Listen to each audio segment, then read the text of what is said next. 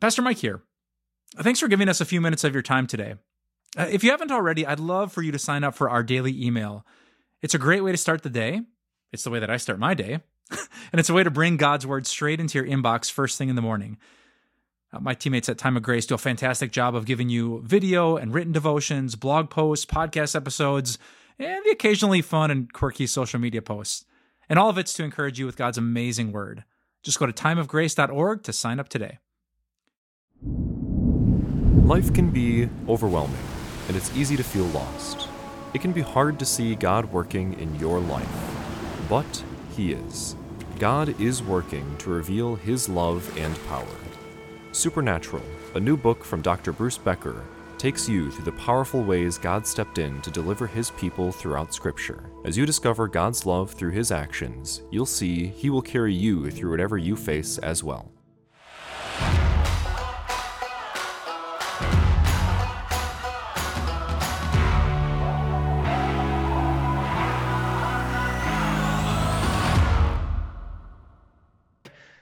Did you know our church leadership was kind of panicking when we pushed the button to start this second morning service because, we had some amazing volunteers, but we didn't have enough volunteers. And we thought, if we need new ushers, new greeters, new people at the cafe, core kids, technology, sound, lights, we don't know if we can pull it off. And so about 6 or 7 weeks ago, we had this big call to action in a sermon. And I'm not sure if you've heard of what's happened since then, but just today at the core, not St. Peter, but just this Sunday at the core, we have 17 brand new people who are serving with a You First t-shirt on. So yeah, we need to thank them. So that is such a huge gift to our church, to our leaders, to our volunteers. I know last week we had 12 people who are serving new. The week before that, double-digit people who are serving new. So that's really made this possible, and we are so grateful for it.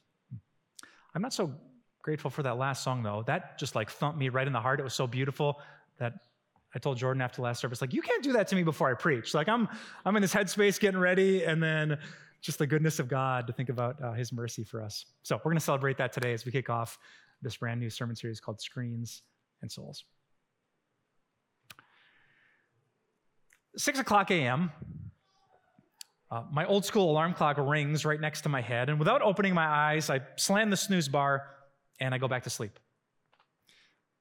6:09 a.m., the same alarm clock rings. My eyes also don't open. My hand knows exactly where to go, and I hit the snooze for a second time. 6:18 a.m., the alarm clock rings. It wins again, and I stumble out of bed. I shuffle my way with bare feet over to the bathroom, and that's where, as I grab my toothbrush with my right hand, I grab this with my left. The first time my hands touch a screen, and it will definitely not be the last. What my brain and thumbs are able to do in the next 90 seconds is either incredibly impressive or the verge of addiction, because I can check my email, my calendar, the weather, soccer scores, like all good Christians do, the local news, and everything. My brain can process, I can look, I can scroll. I put the phone down for a second. On a good day, I change into my running clothes to hit the streets for a few miles, and I strap this to my arm where I will pump some of my favorite running music or a podcast running at double speed. It might be the Biebs, it might be Metallica, could be Foo Fighters or the Astronomers, whatever I'm feeling like on that very day. I will try to run as fast as this old body can until I get back and jump in the shower, where the phone will then stream through the Bluetooth speaker, pump some of my favorite music or podcasts. I'll listen to sermons while I shave. I'll listen to sermons on this device while I eat breakfast. I'll listen to sermons on my way to church. And then for the first time since I've woken up, I will put this phone in a drawer and open another screen, my laptop, where I'll work and I'll study and I'll write and I'll edit until about 9 o'clock, 9:05, nature will call, and I'll go to the bathroom. But because I'm a good modern American, I will not go to the bathroom alone. I will bring my screen. My thumbs repeat the exact same thing they did about 3 hours earlier. I'll check my work email, even though I was just on my work email, which is confusing to me. I'll check the weather again, just in case a storm has rolled in. I'll check the news in case something is breaking. I get back to the office, phone goes back in the drawer. I keep working until noon comes. And I can't just eat my lunch by myself, of course. I have to bring this. So I'll listen to podcasts while I'm eating lunch. My wife will text me on her lunch break. She'll send me a gift from the office or one of those cute Bitmojis of us together. It's pretty sweet. I'll text her back something funny, a crazy meme, and then it'll be back to the office. And then for the rest of the day, pretty much the same thing will happen. Whether I'm in my office or the bathroom, whether I'm at home or at work, whether I'm running on the streets or on the streets in my car, this device will not be far away. I will use it to talk. I'll use it to text. Occasionally, I'll actually use it as a phone. Did you know it can do that? And make some calls. But my life is lived in almost constant connection to this device. And here's the crazy thing. Statistically, I am way less connected to it than most of you.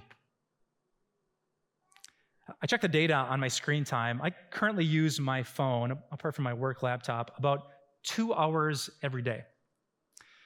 It's on Do Not Disturb 24/7, which means it never rings, it never dings, it never pings. And that is not the normal American. According to a 2022 study by the New York Times, the average 8 to 12-year-old, apart from school, is looking at a screen for 5.5 hours a day. Jump to the teenage years, the number skyrockets. We're not talking school, laptop. The average teenager in America now is staring at a screen for 8.5 hours a day. That's not school. I don't even know how you find enough time for that. 8.5 hours every single day is the average. And some of you know it's not just the kids these days. Grandma gets lost in Facebook. I see a bunch of nodding heads right now. Watch out, Grandma, on the Facebook. Middle-aged men keep clicking the recommended YouTube videos. Middle-aged women tend to love Instagram. My kids find themselves on TikTok and Snapchat. You might have a smart TV, a smart device, and Alexa and Amazon. Some of us talk to Siri and Google more than we do our own children, right? Your preferred platform might be different, but it's pretty rare that any of us in this room are Amish, right?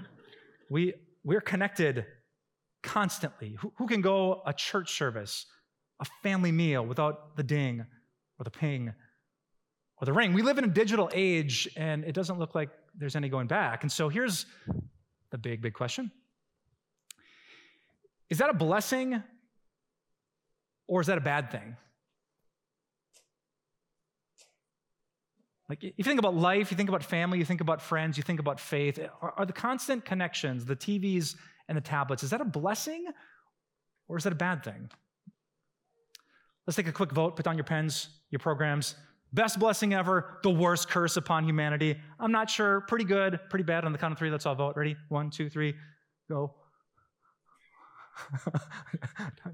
I see one thumbs up, but she's 7. A lot of this, we're not so sure just yet. Or, let me put it another way. If Jesus appeared on the stage and he, with his divine fingers, snapped and created a time machine, and he set it to the year 522 AD, would you step inside?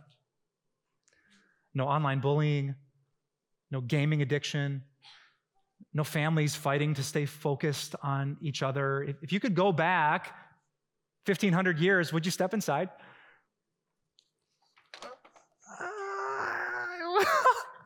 I don't know. I like to shower, air conditioning. Oh, and so we feel torn, don't we? We live in this modern age. There's so many beautiful things about it. There's so many things that break our hearts.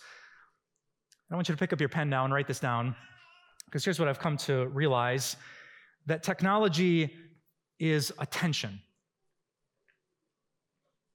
Right? Someone wants to say, are these phones a good thing? Yeah. Are they a bad thing? Yeah. They're both of the things. All this technology is attention. I bet you felt it before. Right? Families feel this tension all the time. My 2 daughters only have 2 total cousins.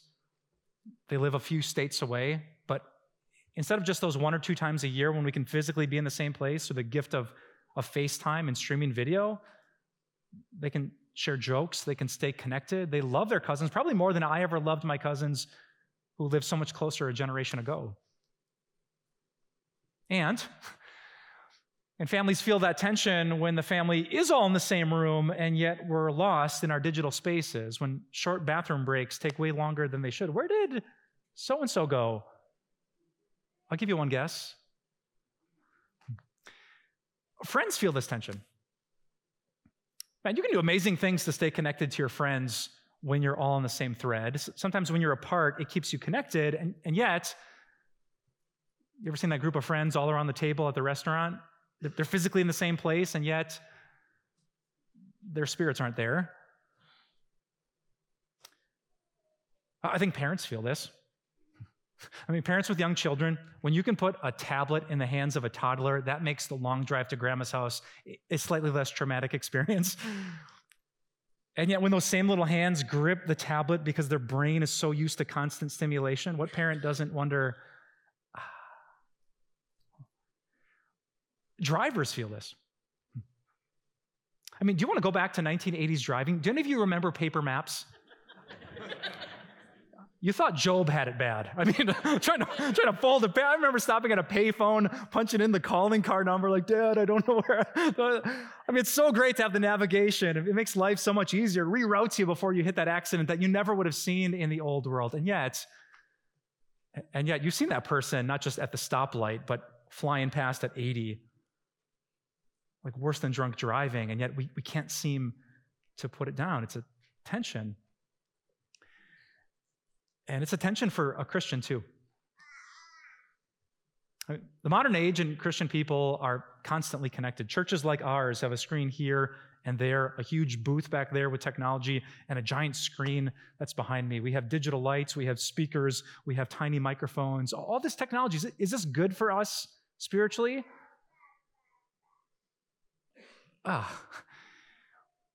If the goal is to believe the right things that Jesus taught and behave in the loving ways that Jesus wanted, do you think that you and I today, the average Christian, is closer to that ideal than our ancestors were? Have we avoided the lies of the internet and discovered the truth in it? Have we used our devices to love better? Do they make us more patient, kind, and gentle? Or are we a step away from how Jesus would want us to live because of all of this?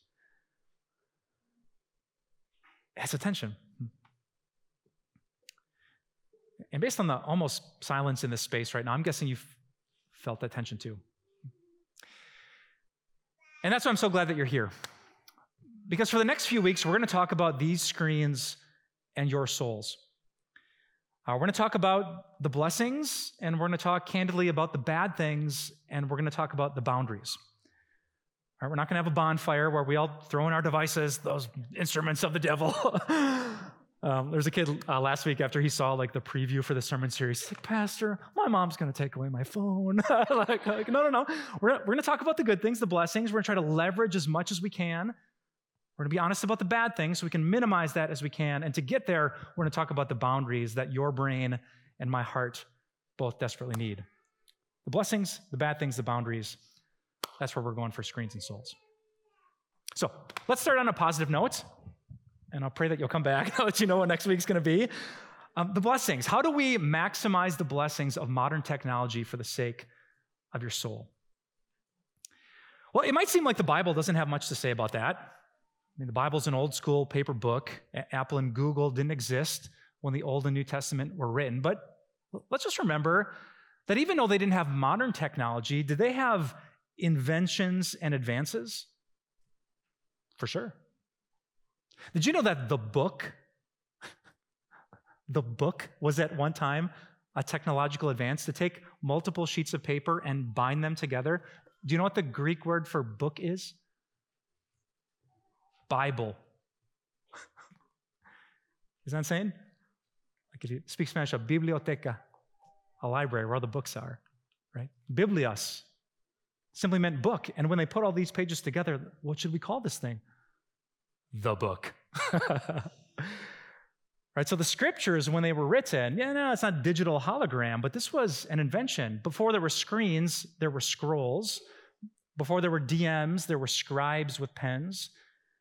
Before there was 5G internet to take a message from here to there, the Romans built advanced roads so the horses could run faster and the carts could carry people further than they had ever done before. The Bible itself was a technological advance, and here's what we know. We know that the early Christians leveraged it for the good of people's spiritual lives. Even though every technology had its dangers, the early Christians didn't say, whoa, that could go bad. Instead, they leaned in and they leveraged the latest technology for the good of the church. Let me give you one example today, the book of Romans. In the year 57 AD, the Apostle Paul, he's the guy that wrote about half the New Testament, he was in the Greek city of Corinth, and he was about 750 miles away from Rome.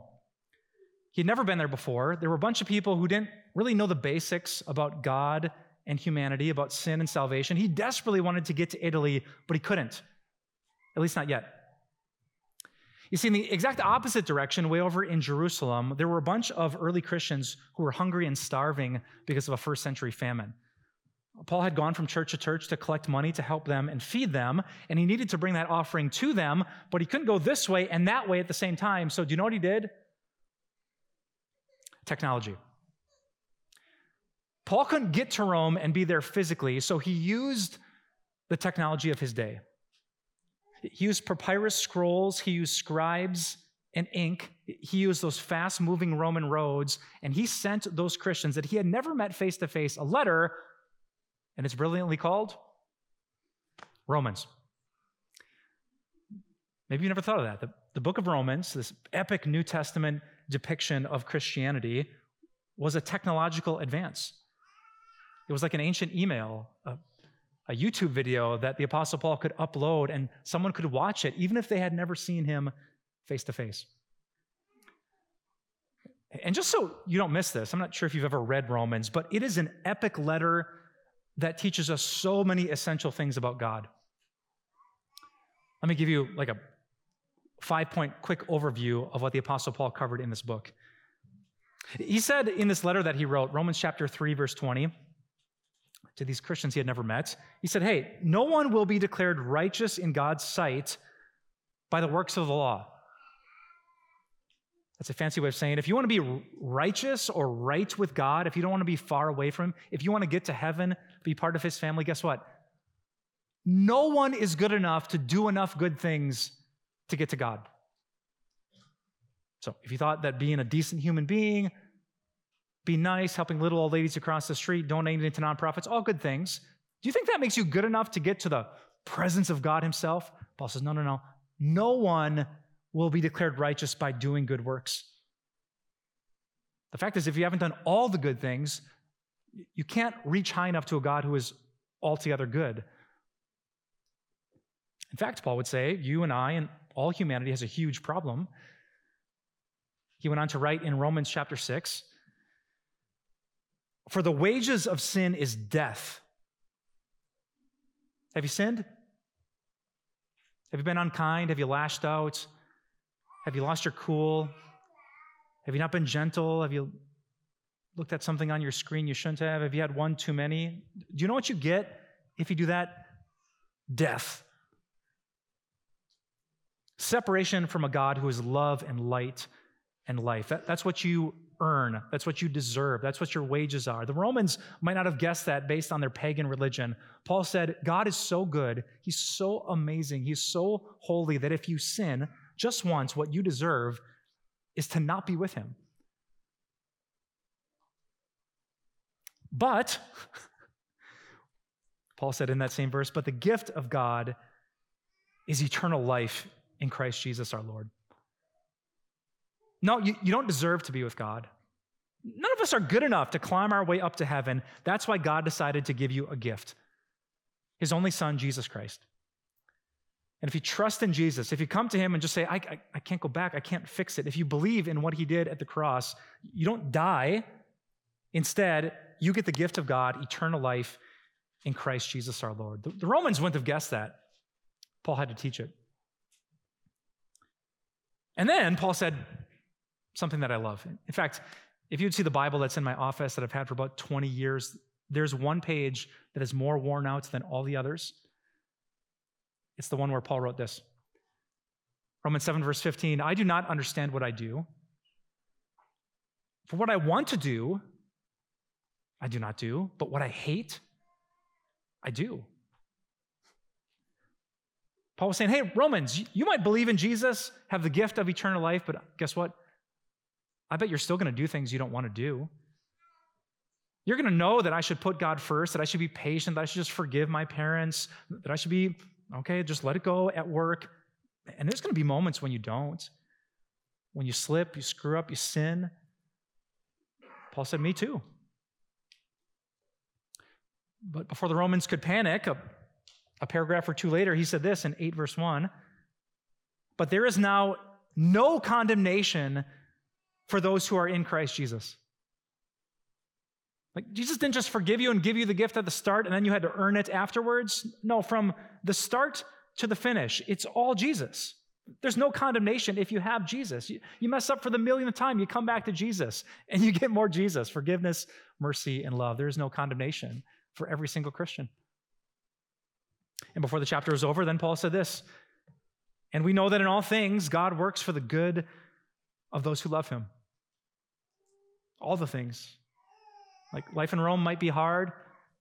Maybe your parents' relationship is a mess. Maybe you lost a job. Maybe they found a lump.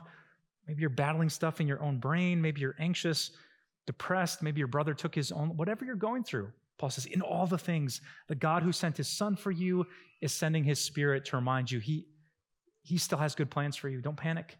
Don't give in. Don't give up. And all of that I just shared, those are 5 of the 433 verses that Paul wrote to the Romans.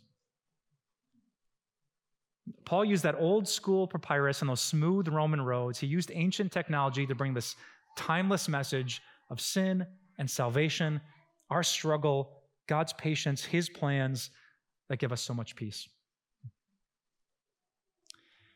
If I had to summarize it, grab your pen. I would say that through all of these verses and in all of these chapters, Paul accomplished 3 big things.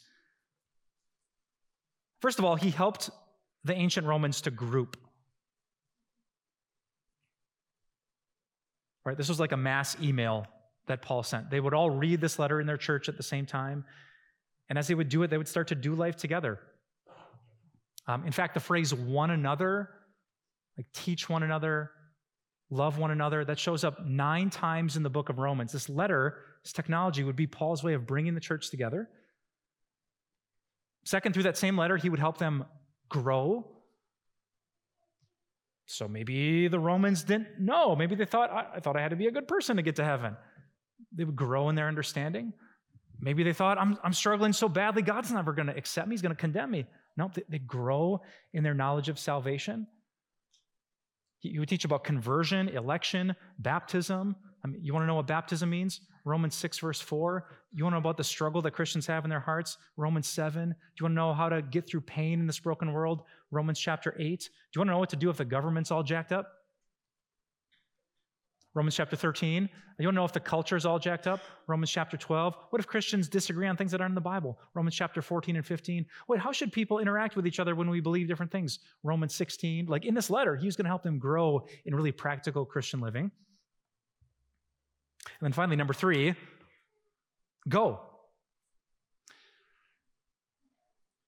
So while the Apostle Paul was going over to Jerusalem, his words and his faith could go all the way over to Rome, 750 miles, and share the most important message in all of human history. So in summary, Paul used ancient technology to help early Christians group and grow and to go in their faith. And it would not be the last time. Fast forward about 1,500 years from the days of the Apostle Paul, and you get to a university professor / priest / monk named Martin Luther. Martin Luther had grown up in the church. He'd actually taken his vows to serve in the ministry of the church. But it wasn't until he was lecturing through the book of Romans as a university professor that Martin Luther really understood who Jesus was. He was in the very first chapter of this ancient letter from Paul, and he stumbled across these words in chapter 1, verse 17. For in the gospel, the righteousness of God is revealed, a righteousness that is by faith from first to last. Martin Luther thought about those words. Wait, righteousness is like getting right with God, and it's revealed in the gospel? Like what Jesus did at the cross, that's how I get, it's not in the law, the works that I do. And all that righteousness is just by faith. It's by believing in Jesus, not by doing things for Jesus. From first to last, like the whole thing of salvation, getting to heaven, is 100% Jesus and 0% me. He had no idea. If you know his story, Martin Luther used to starve himself and whip himself when he had sinned. He tried so hard to be good enough to God, and he still did the things he hated, and he always wondered, am I ever going to get there? So when he discovered Romans 1, verse 17, he said, the scales fell from his eyes, the weight of guilt and shame was lifted off of his shoulders, and he got it. For the first time in his whole life, he got it. So guess what he did? He used the ancient internet of his day to tell the world about it. I'll show you a picture. Just before Martin Luther was born, the printing press was brought to Europe. Ever heard of Johannes Gutenberg or a Gutenberg Bible? Before Gutenberg's invention, monks and scribes used to copy verse by verse, chapter by chapter, the whole Bible. It would take them years to make one copy. But after the printing press came to Europe, it was like The Office, right? Like running copy after copy, your Bibles are being spit out. And Martin Luther leaned into that hard. By the year 1519, Martin Luther was the most published author in all of Europe. And his discovery about righteousness, that you, despite all of your sins, can be right with God, not 10 years from now if you try hard, but right now, simply through trust in Jesus, that set the world on fire, and it changed the course of human history. In fact, our church today might not be here if it wasn't for what happened then. If Luther had discovered it and had to handwrite it to everyone, who knows what would have happened. Instead, he put it in the ancient copy machine, and the world heard about it and was turned upside down. So, what about you today? You and I aren't living in 57 AD when Romans was written, nor is this 1519 in the printing press in our basement. We live in a world of Pinterest and Instagram posts. What are you supposed to take away? What's the blessing of being a Christian in the digital age? All right, let me warn you. What I'm about to do is get out my sermon fire hose.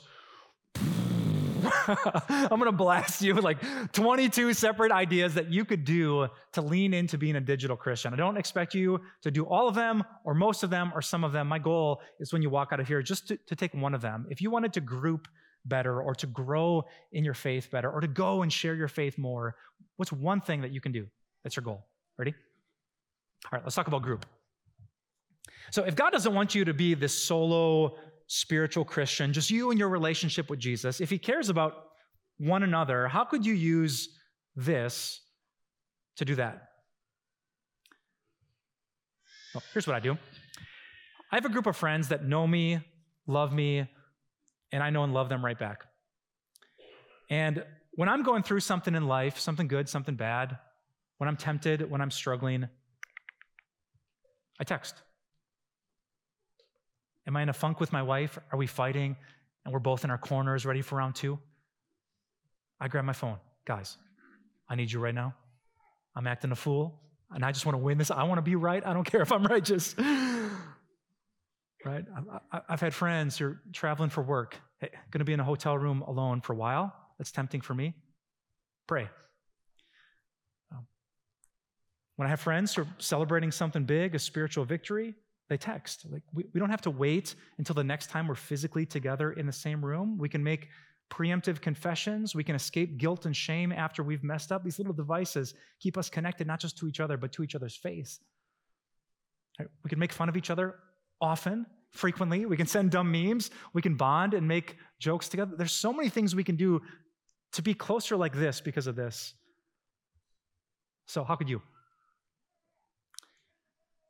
You might have a group of 8 to 10 friends like I do.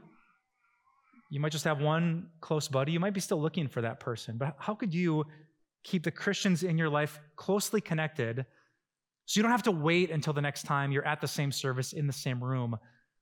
Your faith could go further and faster through this device. Or second, think about grow. When I talk about grow, I'm talking about the day-to-day connection you have with the Bible. I'm talking about your prayer life. I'm talking about Christian music. Forgive me if you're watching this on TV, I'm not sure if they're going to bleep this part out. I think if the Apostle Paul would see the opportunities you have to connect to the Bible, he would pee his own pants. Did they have pants in the first century? I'm not sure of that yet. The opportunities you and I have, like back in the day when people had a Bible, like for our grandparents, and they were going through something, they were angry, they couldn't forgive someone they loved. Do you know what most of them did who weren't schooled in the Bible? You ever done that before? Like, God, I need help. I don't know where this is in the book. Do you know what you can do today? Just Google it. Bible passage on fill in the blank. There are whole Bible apps. You could type in anxiety, forgiveness, salvation, Jesus, and it would sort through this book for you in less than a nanosecond and give you every single thing your Heavenly Father has ever said about that. Like, you don't have to guess. You don't have to stumble your way through it. Technology makes it so easy. I think of the amazing songs we sing in church. We just sang one before the sermon. I don't have to wait for the next time I'm at the service when the band plays that song. I'm going to go home, pull it up on YouTube, and I'm going to worship Jesus through it all week long. Like, there are so many ways that you and I can... My mom and my mother-in-law and my wife and my daughters all did a Bible plan together on the Bible app. Literally 3 generations passing the Christian faith of Jesus because they're not in the same room. They have different schedules, different times. They probably couldn't make a Bible study work every day, every week, but through the app they can. Oh my goodness. Honestly, there are so many things that you can do, whatever you want to do to grow in your faith as a couple, as a parent, as a person, whatever you're struggling with, anger, mental health, whatever it is. There's never been a better time to be a Christian than now. Where in 5 seconds, we can find the most powerful things that God has ever said. Grow. And finally, go. So I am 41 and 50 seconds year old. That's my shameless way of telling you it's my birthday on Friday, all right? And even though I've been a Christian for almost all of that, I have honestly found it very difficult to share my faith with other people. Not because I don't know like the things to say, but you just never know how someone's going to react, right? We start talking about Jesus, you move to a spiritual spot. For some people, it feels pushy, it feels like pressure. That's always been a complicated thing for me as a Christian. And I bet the people that you know that don't go to church, they feel that barrier too. You talk about politics or religion and things get tense. Or you invite them to church and they're thinking, I bet it's a cult. Like, I bet they're going to say a bunch of stuff about God and open a book, and then they're going to ask me for a bunch of money, right? There's all these reasons it's hard for us, and maybe it's hard for them. But you know what I've seen?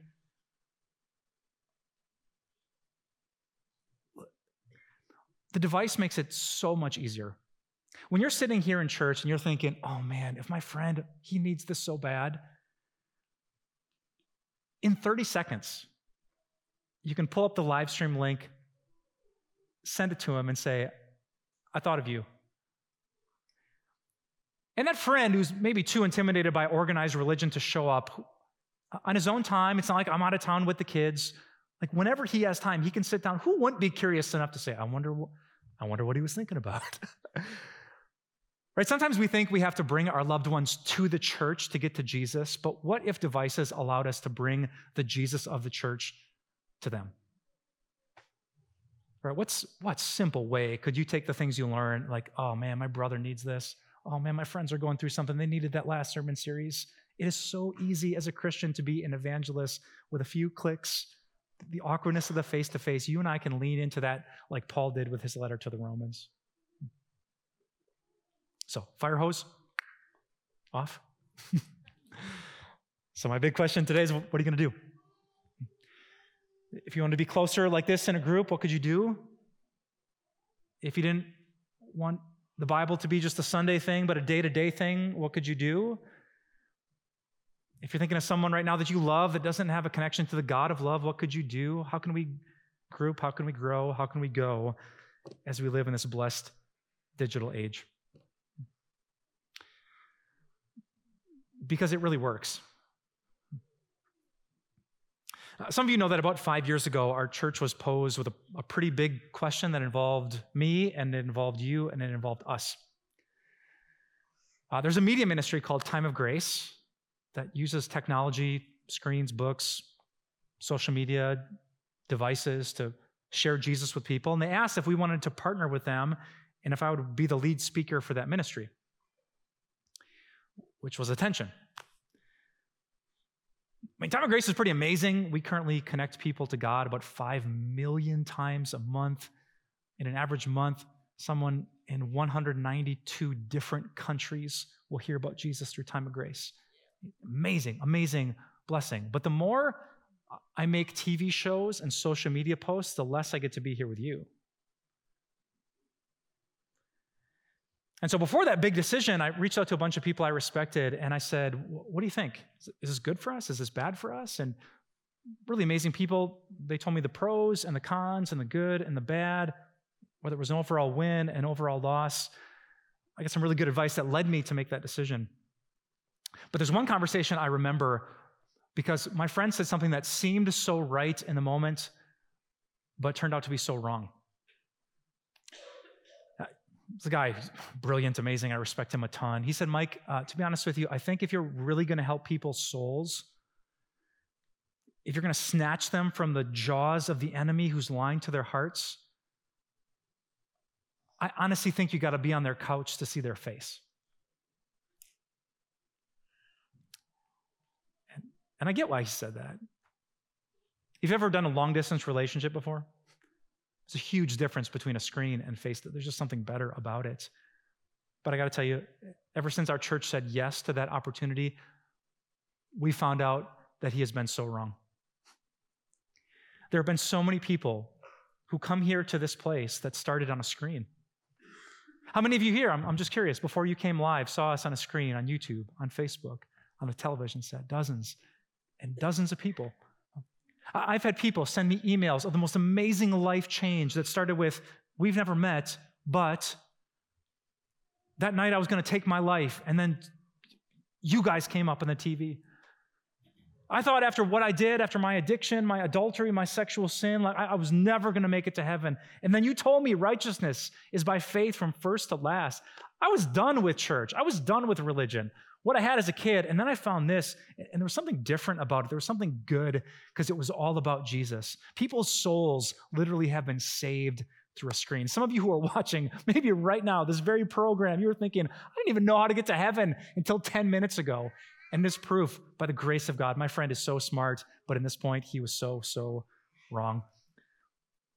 Screens can be a bad thing. Screens need boundaries, but can screens be a blessing? By the grace and mercy of God, yes. Hard stop. And amen. Let's pray. Gracious Lord, we're so grateful for you, and we're so grateful for the righteousness that comes through Jesus. A lot of us, before we open a Bible, never really think about that. How good is good enough? If I want to go to a better place, but I haven't done my best, what happens? God, we don't have to wonder about that. We don't have to doubt that. We don't have to be chased by this monster of uncertainty, because in the gospel, we find a righteousness that is from you. And whether someone told us that face to face, we read it in your book, or we saw it online, God, we thank you for the good news of the gospel. We're so grateful that Christians throughout the centuries have used whatever means they could. They were all things to all people, so that by all possible means they might save some. And now we're asking a big blessing on this sermon series. Technology is tough, God. It is a real tension. Some days we wonder if it's messing with our souls, and so we need you and your Holy Spirit to keep our eyes fixed on what's good and help us be aware of what's not. God, I say a special prayer for the parents who are raising this digital generation. Many of them are in uncharted territory, and we're trying to do our best because we love our kids, but it's hard to know what to do. So, as the God who sees the future, we're asking you for wisdom and guidance. We're praying that we can use these tablets and TVs for the good of your church, your kingdom, and the glory of your name. We thank you, God, that you put people in place for a purpose, and you put us in this digital age for a great purpose, to group, to grow, and to go. We pray all these things with confidence and joy because we pray them in the beautiful name of Jesus. And all God's people said, amen. Thanks, Pastor Mike, for reminding us of the blessings of technology and how it can be used to bring us closer to others, to grow our faith, and to share the gospel.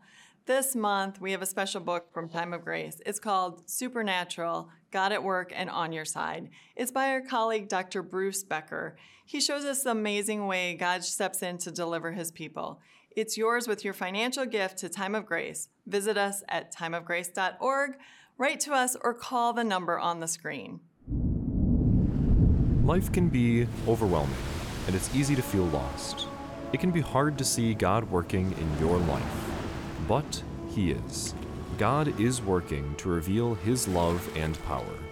Supernatural, a new book from Dr. Bruce Becker, takes you through the powerful ways God stepped in to deliver His people throughout Scripture. As you discover God's love through His actions, you'll see He will carry you through whatever you face as well. Supernatural is our way of thanking you for your financial support to help share how God is always present and working in our lives. Request yours today by calling 800-661-3311, visit timeofgrace.org, or write us at P.O. Box 301, Milwaukee, Wisconsin 53201.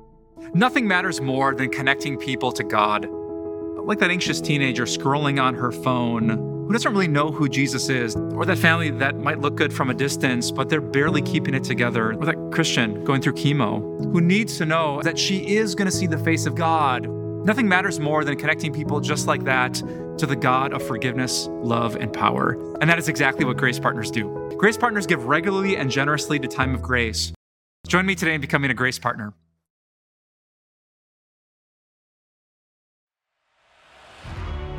Time of Grace doesn't end here. Visit timeofgrace.org and explore encouraging resources, or sign up for a daily email and have everything delivered right to your inbox, like our Grace Moments devotions, Grace Talks devotional videos, blog, and podcasts. Follow us on social media, where you'll find a supportive Christian community. Do you need prayer? Contact us and let us know what's on your heart. Thank you so much for your support. See you next week on Time of Grace.